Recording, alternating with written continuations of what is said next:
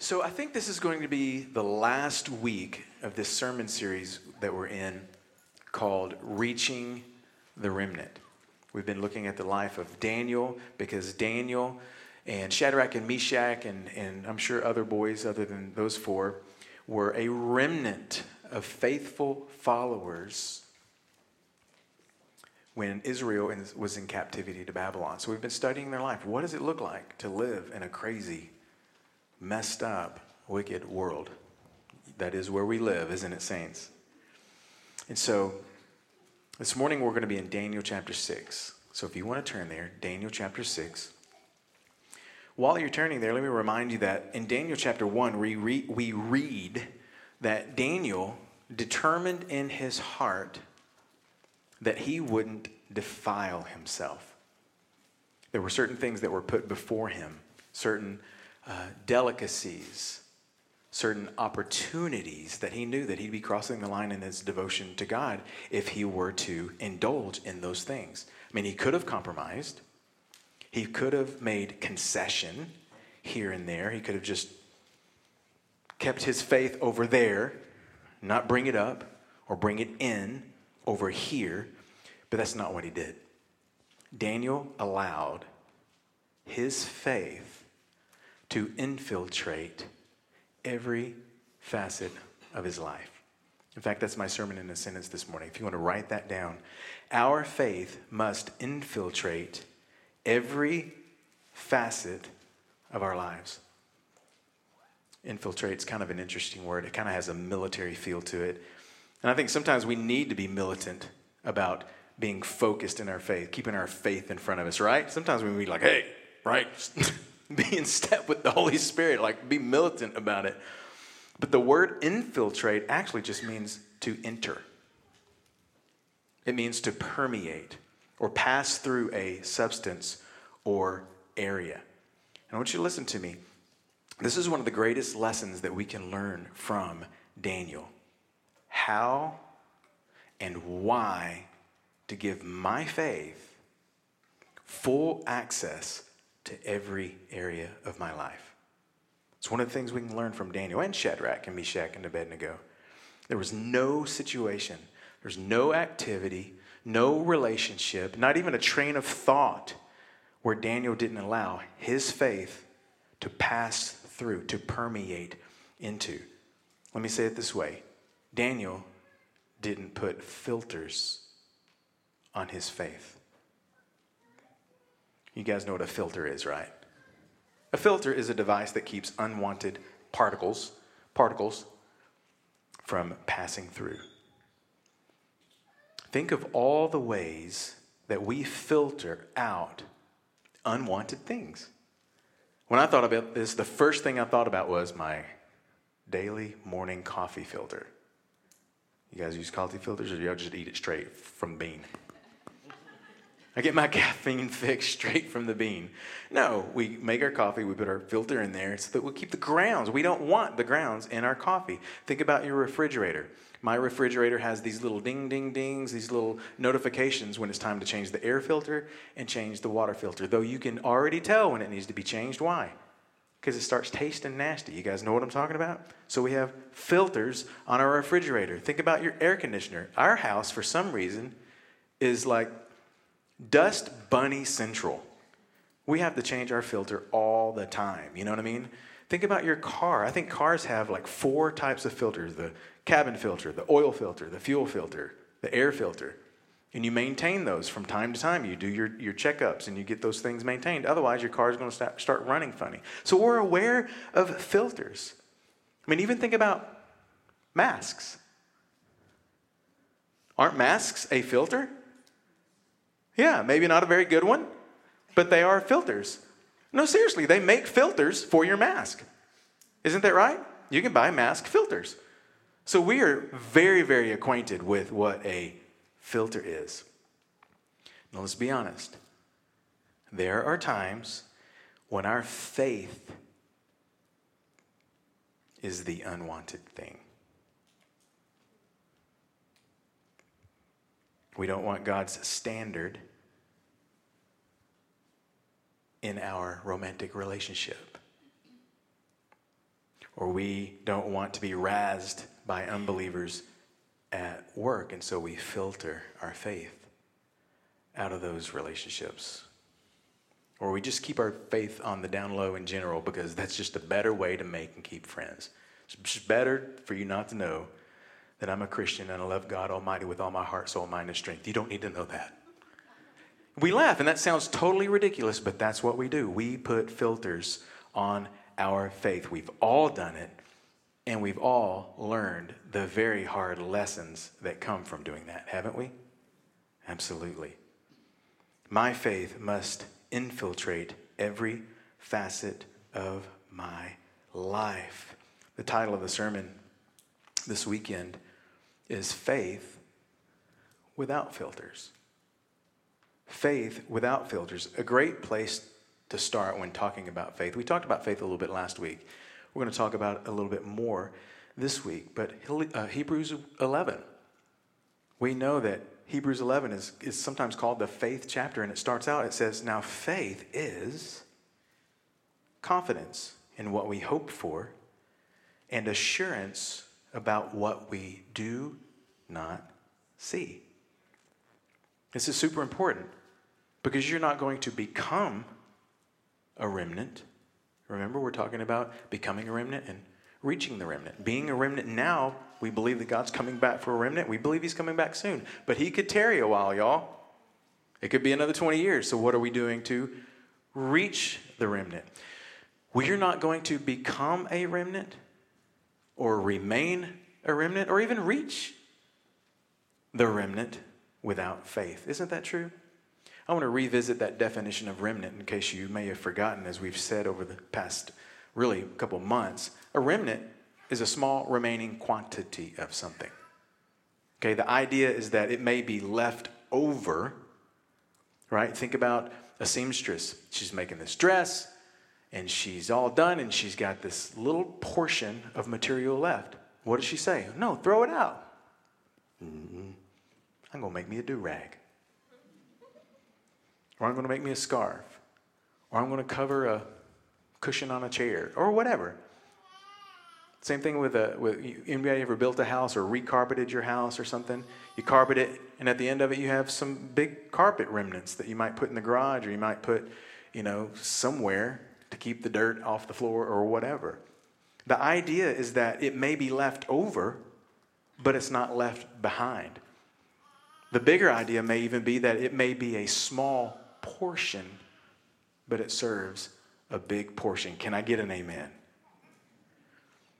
I wonder how many people in the church are actually serving the big purpose that God has for them. Like really. A lot of people are church going, but not so much going for God. I'm not trying to be critical. I'm just stating the fact, the reality. I'm observing that faith has been dumbed down a lot of times to just believing in God. I believe in God. I think a sad reality is that there are a lot of people in the church that are just a few degrees away from being atheists. There's an author that Melissa and I love called, they call him Jerry Bridges. And he says that this is practical atheism. We say this, but practically we do that. So we're talking about God, proclaiming God, but our actions are saying we don't even believe in God. Faith in God isn't just believing that he's out there somewhere. Well, I know he's out there somewhere. That's not what faith is. Faith is confidently knowing that God is right here, like with us. Right?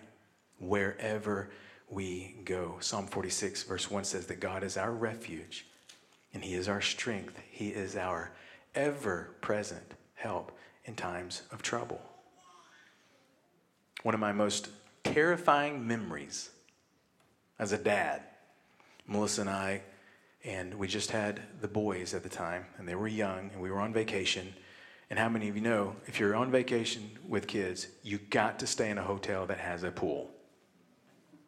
Parents are like, I saw somebody having a flashback over there. Like, oh, Jesus. You got to have a pool. You have to have something to entertain them. Anyway, we got in this hotel, and it's time to take the boys down to the pool. And so we go down there, and it was really just me and Cannon. Cannon at the time was, I want to say, right around 4. He wasn't very old, and Aiden was old enough and already knew how to swim. He was jumping in the pool and all that. So me and Cannon are sitting there, and he's putting his little floaties around, and we'd put them, onto the side, and we'll put them on in a minute. And we got towels spreading out, and I go over here, and I put my, my coconut oil sun tanning lotion because I was going to get me a tan that day, whatever. Anyway, I turn around, and Cannon is nowhere to be found.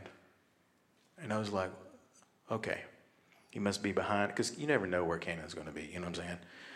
And so where is he? And Aiden's over there splashing and having a good time, yelling and acting the fool.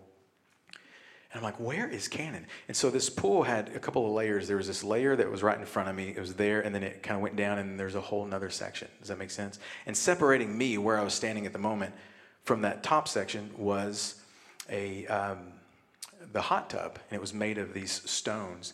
And so where I was, I couldn't see over it. I could see a lot of the pool, but I couldn't see right there. And I'm looking, I'm like, oh my gosh, I start panicking, and I start walking closer to the edge of that hot tub, and I look, and just on the other side of that hot tub is Cannon, underwater, like this. Eyes wide open, just sitting there. And of course, I freak out. Oh my God! And I literally jumped across the hot tub. And when I did, I remember I ripped my chest open on some of the rocks. But I got him, and I got him out of the water. He wasn't even fazed. He was like, what's up? And of course, you parents know what my heart was doing, right? I thought I was about to be tried for murder of a child. You know what I mean? It was crazy. But I'm telling you, he was just sitting there, just standing in the water. It was at least that much over his head. Just waiting on Daddy. Don't you love that? Now, if you know Cannon, that's just kind of how he is. Cannon, he had faith. Daddy was somewhere. Daddy will be here in just a second. Daddy will save me. That's what happens when we give faith full access. We don't freak out when we find ourselves all alone under the water. Amen. We don't cave in when we encounter trials. We don't shrink back to some former sin every time that we are tempted by it. And get this, it goes on in verse 6, Hebrews 11, verse 6, and it says, without faith, it is impossible to please God. Without faith, it's impossible to please God.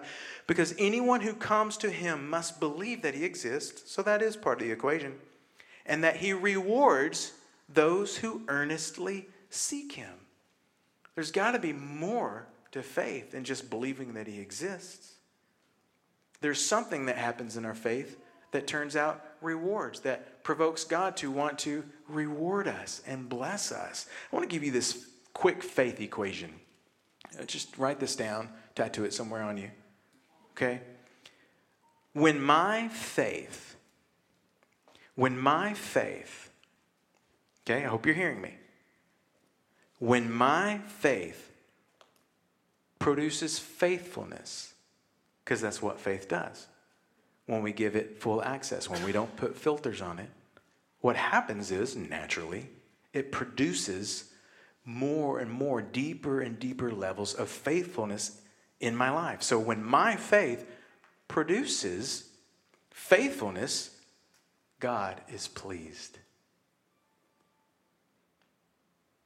God is pleased. When my belief in his existence makes me mindful to make godly choices, no matter what, to do the right thing, especially in questionable circumstances. You guys know what I'm talking about? God is pleased. It's just the equation. When my faith produces faithfulness, God is pleased. And what happens when God is pleased? He does great and mighty things in me and through me. Isn't that true? That's what it says. He is a rewarder of those who earnestly seek him. It goes on there in Hebrews 11. It says, it gives a brief list of men and women who weren't perfect by any means, and we know that, but they had great faith. And they saw God do amazing things in their lives. Down in verse 32, after listing a bunch of faithful men and women, in verse 32 it says, and what more shall I say? It's already said a lot. What more shall I say? I do not have time to tell you about Gideon and Barak and Samson and Jephthah, about David and Samuel and the prophets, and he could have gone on and on and on and on, who through faith conquered kingdoms, administered justice, gained what was promised, who shut the mouths of lions, quenched the fury of the flames, and escaped the edge of the sword, whose weakness was turned to strength, and who became powerful in battle and routed foreign armies. I'll say it again. Unfiltered faith in God produces mighty acts of God. That's what this whole list is about. We call it the Hall of Faith. Unfiltered faith produces mighty acts of God. Did you notice that it said, who shut the mouths of lions? And it said, who quenched the fury of the flames? Daniel's name wasn't in the list, but it did recount the mighty act of God. Shadrach, Meshach, and Abednego, their names weren't in that list there in Hebrews 11, but what did it do? It retold in just a few words the story of how they endured, how they overcome, how God did a great and mighty thing in their life. And why? Because they didn't have filters on their faith. These boys are considered Hall of Faithers, even though everyone else around them in that crazy time of history for Israel was crumbling. So many people just falling back and compromising. They ate the king's food. They drank the king's drink. They were bowing down to the golden statues. They were no longer praying because people told them, stop praying. But not these guys, not the ones we've been studying about, not Daniel. They gave their faith full access. They brought their faith into their situations. They didn't filter it out. They allowed it in, and they saw God move. Somebody needed to hear that. You've been asking God to move. You've been asking, I don't know what specifically, but you've been asking God to move in your life. There could be different reasons that God may not be moving. It could just be a timing thing. His ways are higher than our ways, and he's got stuff going on that we don't know anything about, right? But it could be that you have some filter somewhere as it relates to your faith.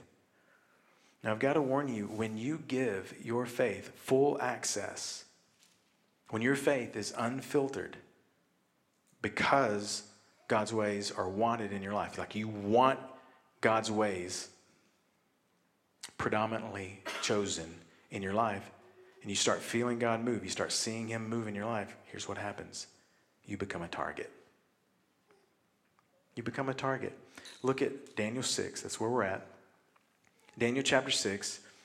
Chapter 5 ends with Daniel being promoted to the third highest ranking official in Babylon. Cool story. Go back and read it.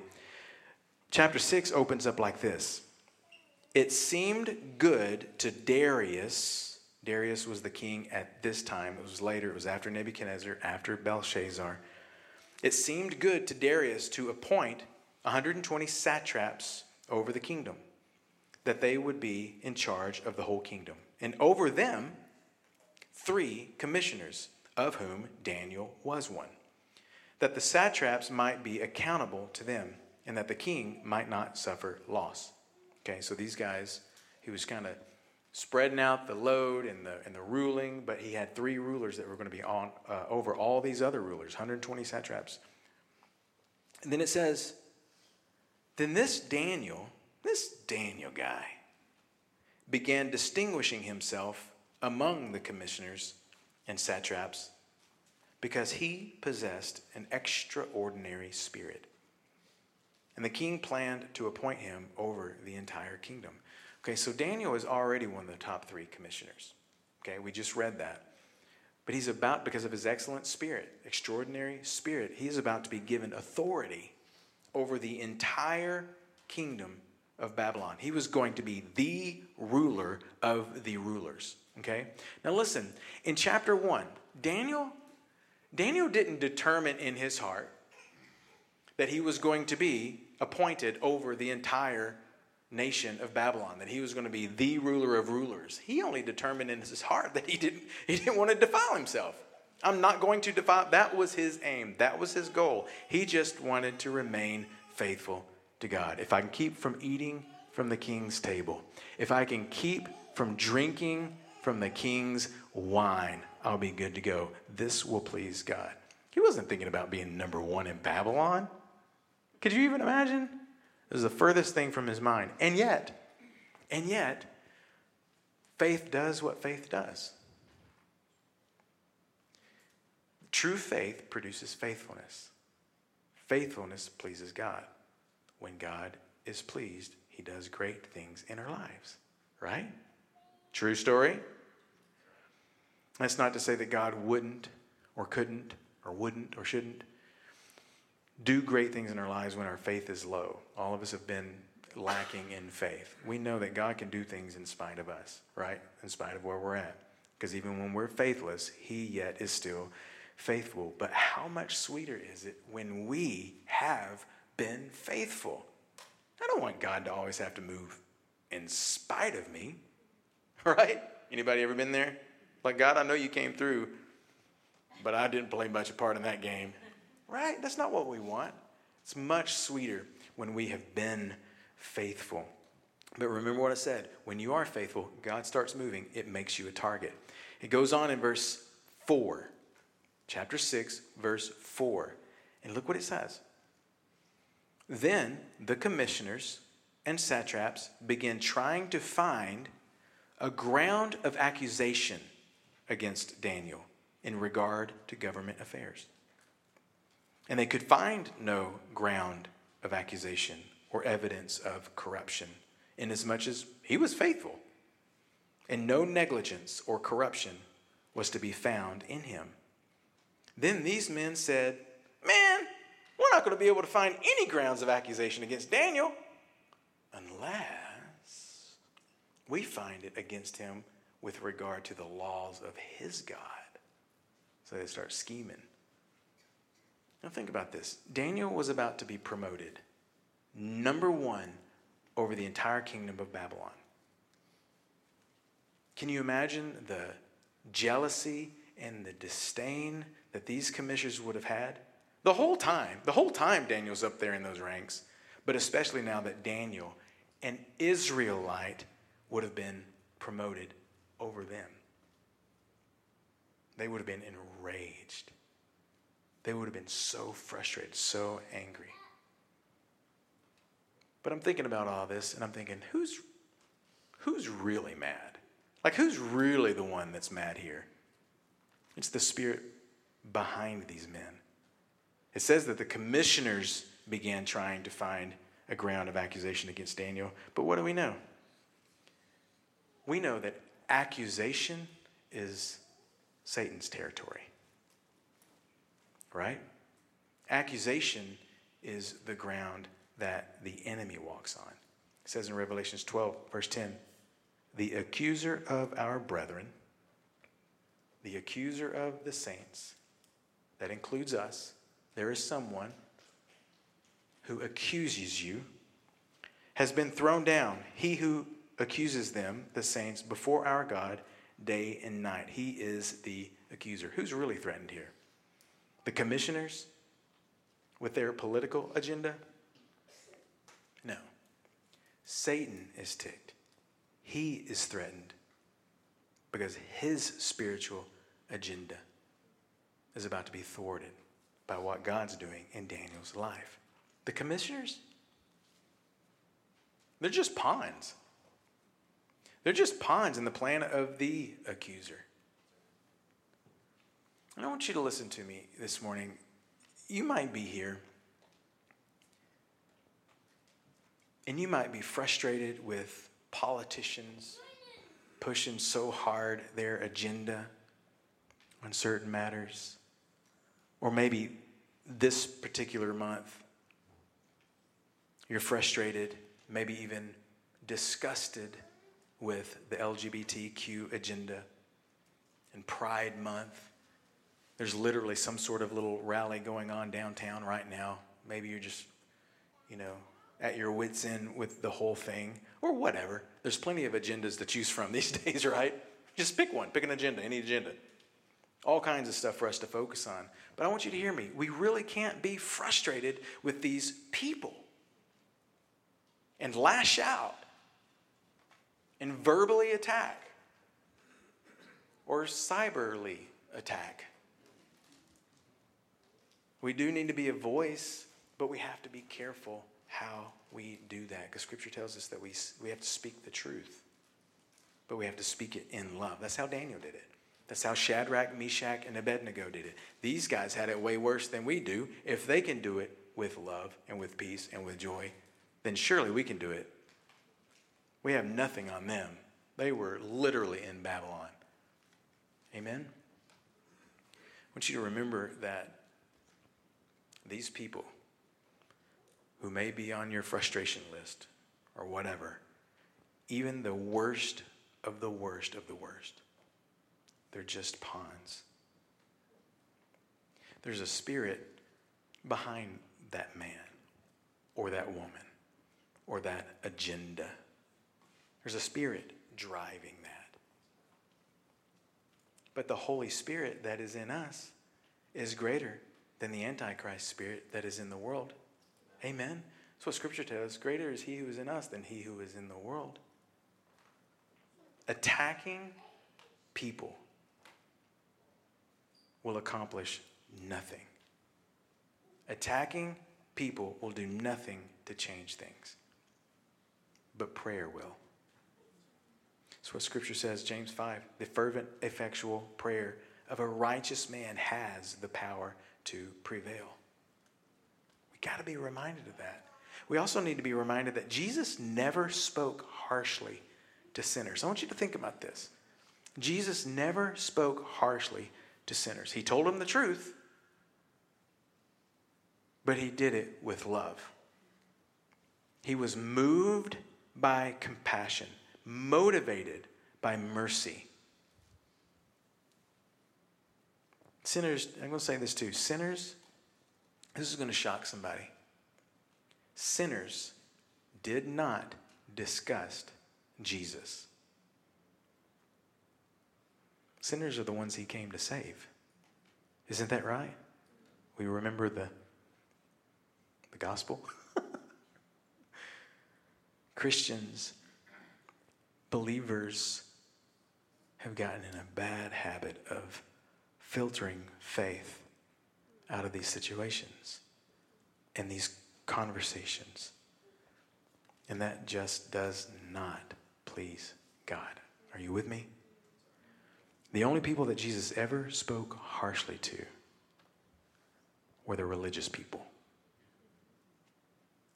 The people who would walk by and even walk over those who they were disgusted with. That's who Jesus spoke harshly to. We need to remember that. And Jesus basically said, "You are nothing but a whitewashed tomb if you do not know how to love the people around you." Super important for us to remember that. These commissioners, they were just pawns in Satan's agenda. And they devised a plan that would get Daniel killed for praying to God. And it worked, right? And what is Daniel's death sentence? Anybody remember? Yeah, the lion's den. Being tossed into a den of lions where he would be devoured. Makes total sense. Because Peter says in 1 Peter 5 that the devil prowls around like a roaring lion looking for someone to devour, right? And Daniel is about to be devoured. And this would be a perfect time to put a filter on your faith, right? Never mind, right?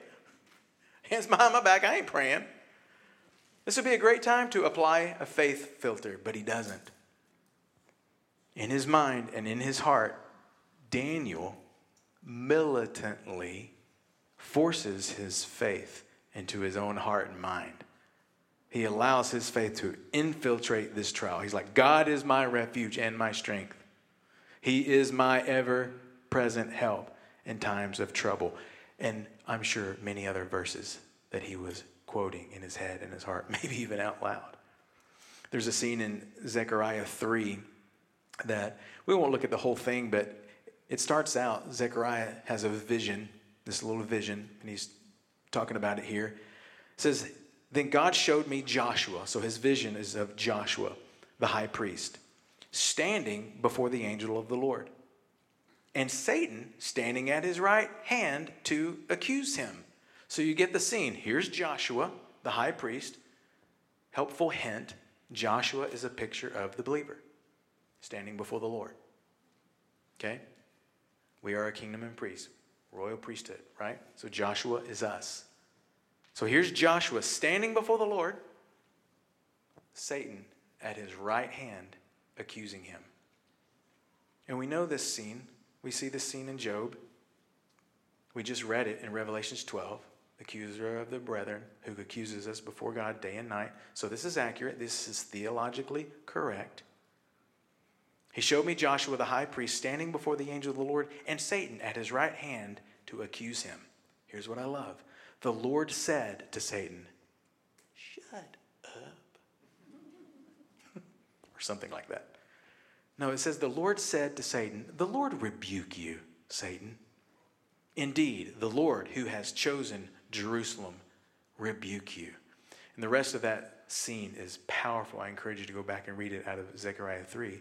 But what did we just learn? God was there to rebuke Satan for Joshua.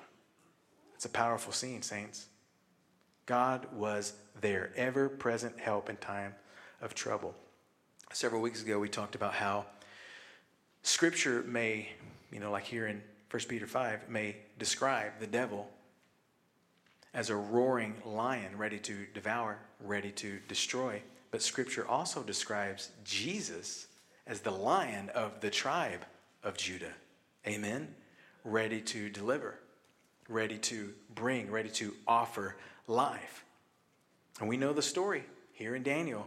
Daniel didn't encounter the devourer in that pit.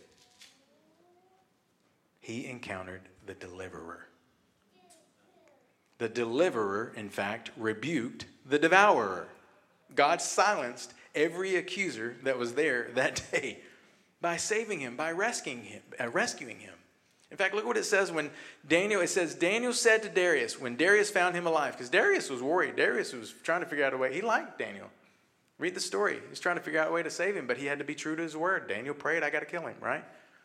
But the morning he woke up and he runs to the pit. Daniel, you alive, man? Daniel's like, dude, you won't believe this.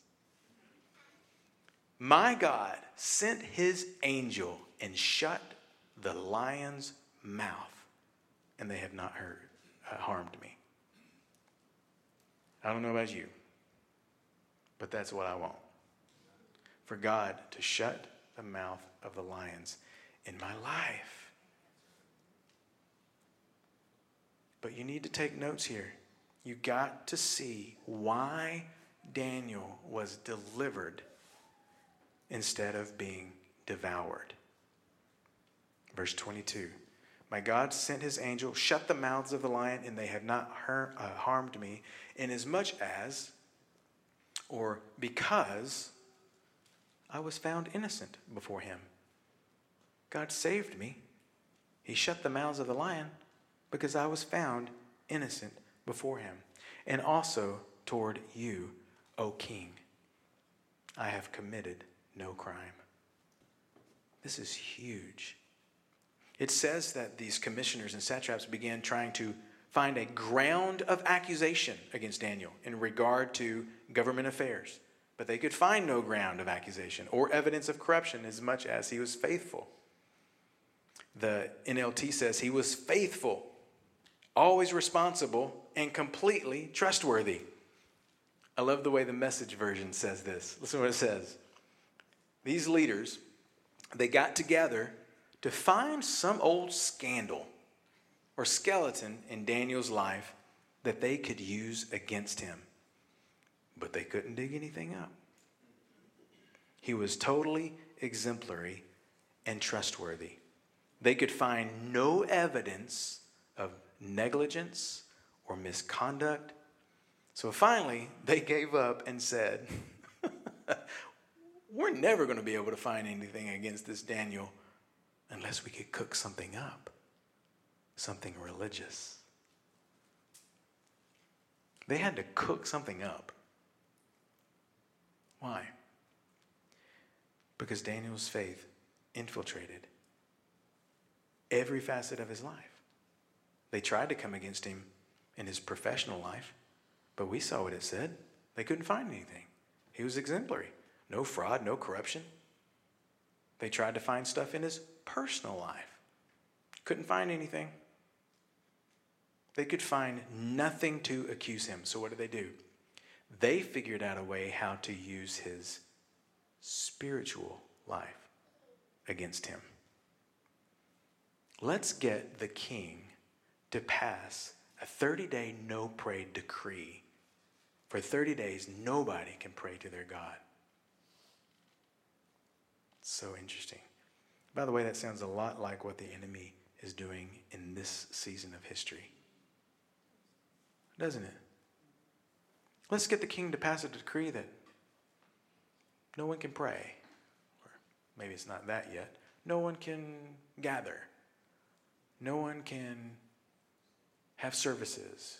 No one can. It's so similar, guys. Listen, taking our convictions and turning them into cultural contradictions. It's happening like that. It's my conviction, and many of yours.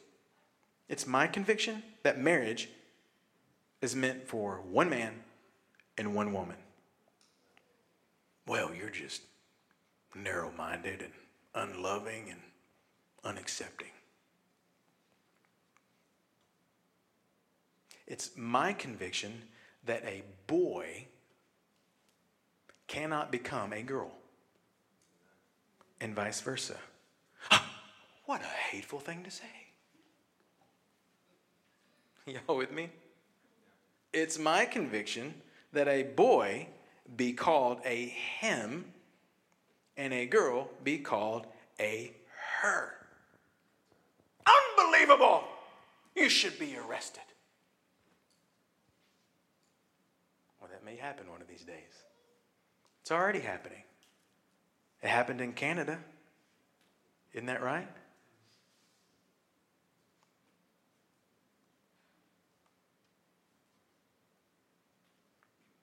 The world is losing its mind.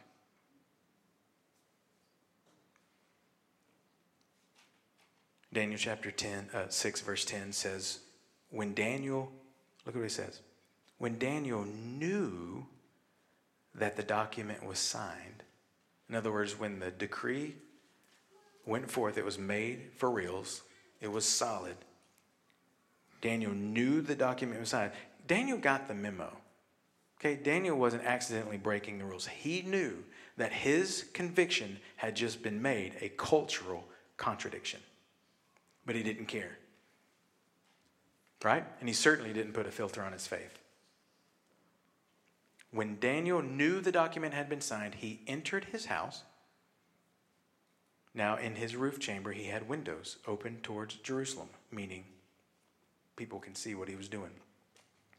And he continued kneeling on his knees 3 times a day, praying and giving thanks before his God, as he had been doing previously. He didn't stop anything. He stuck with his conviction, rather than putting a filter on his faith and siding with the cultural contradiction. They couldn't get anything on Daniel. They couldn't get Daniel for something he did wrong. There wasn't anything wrong that he did.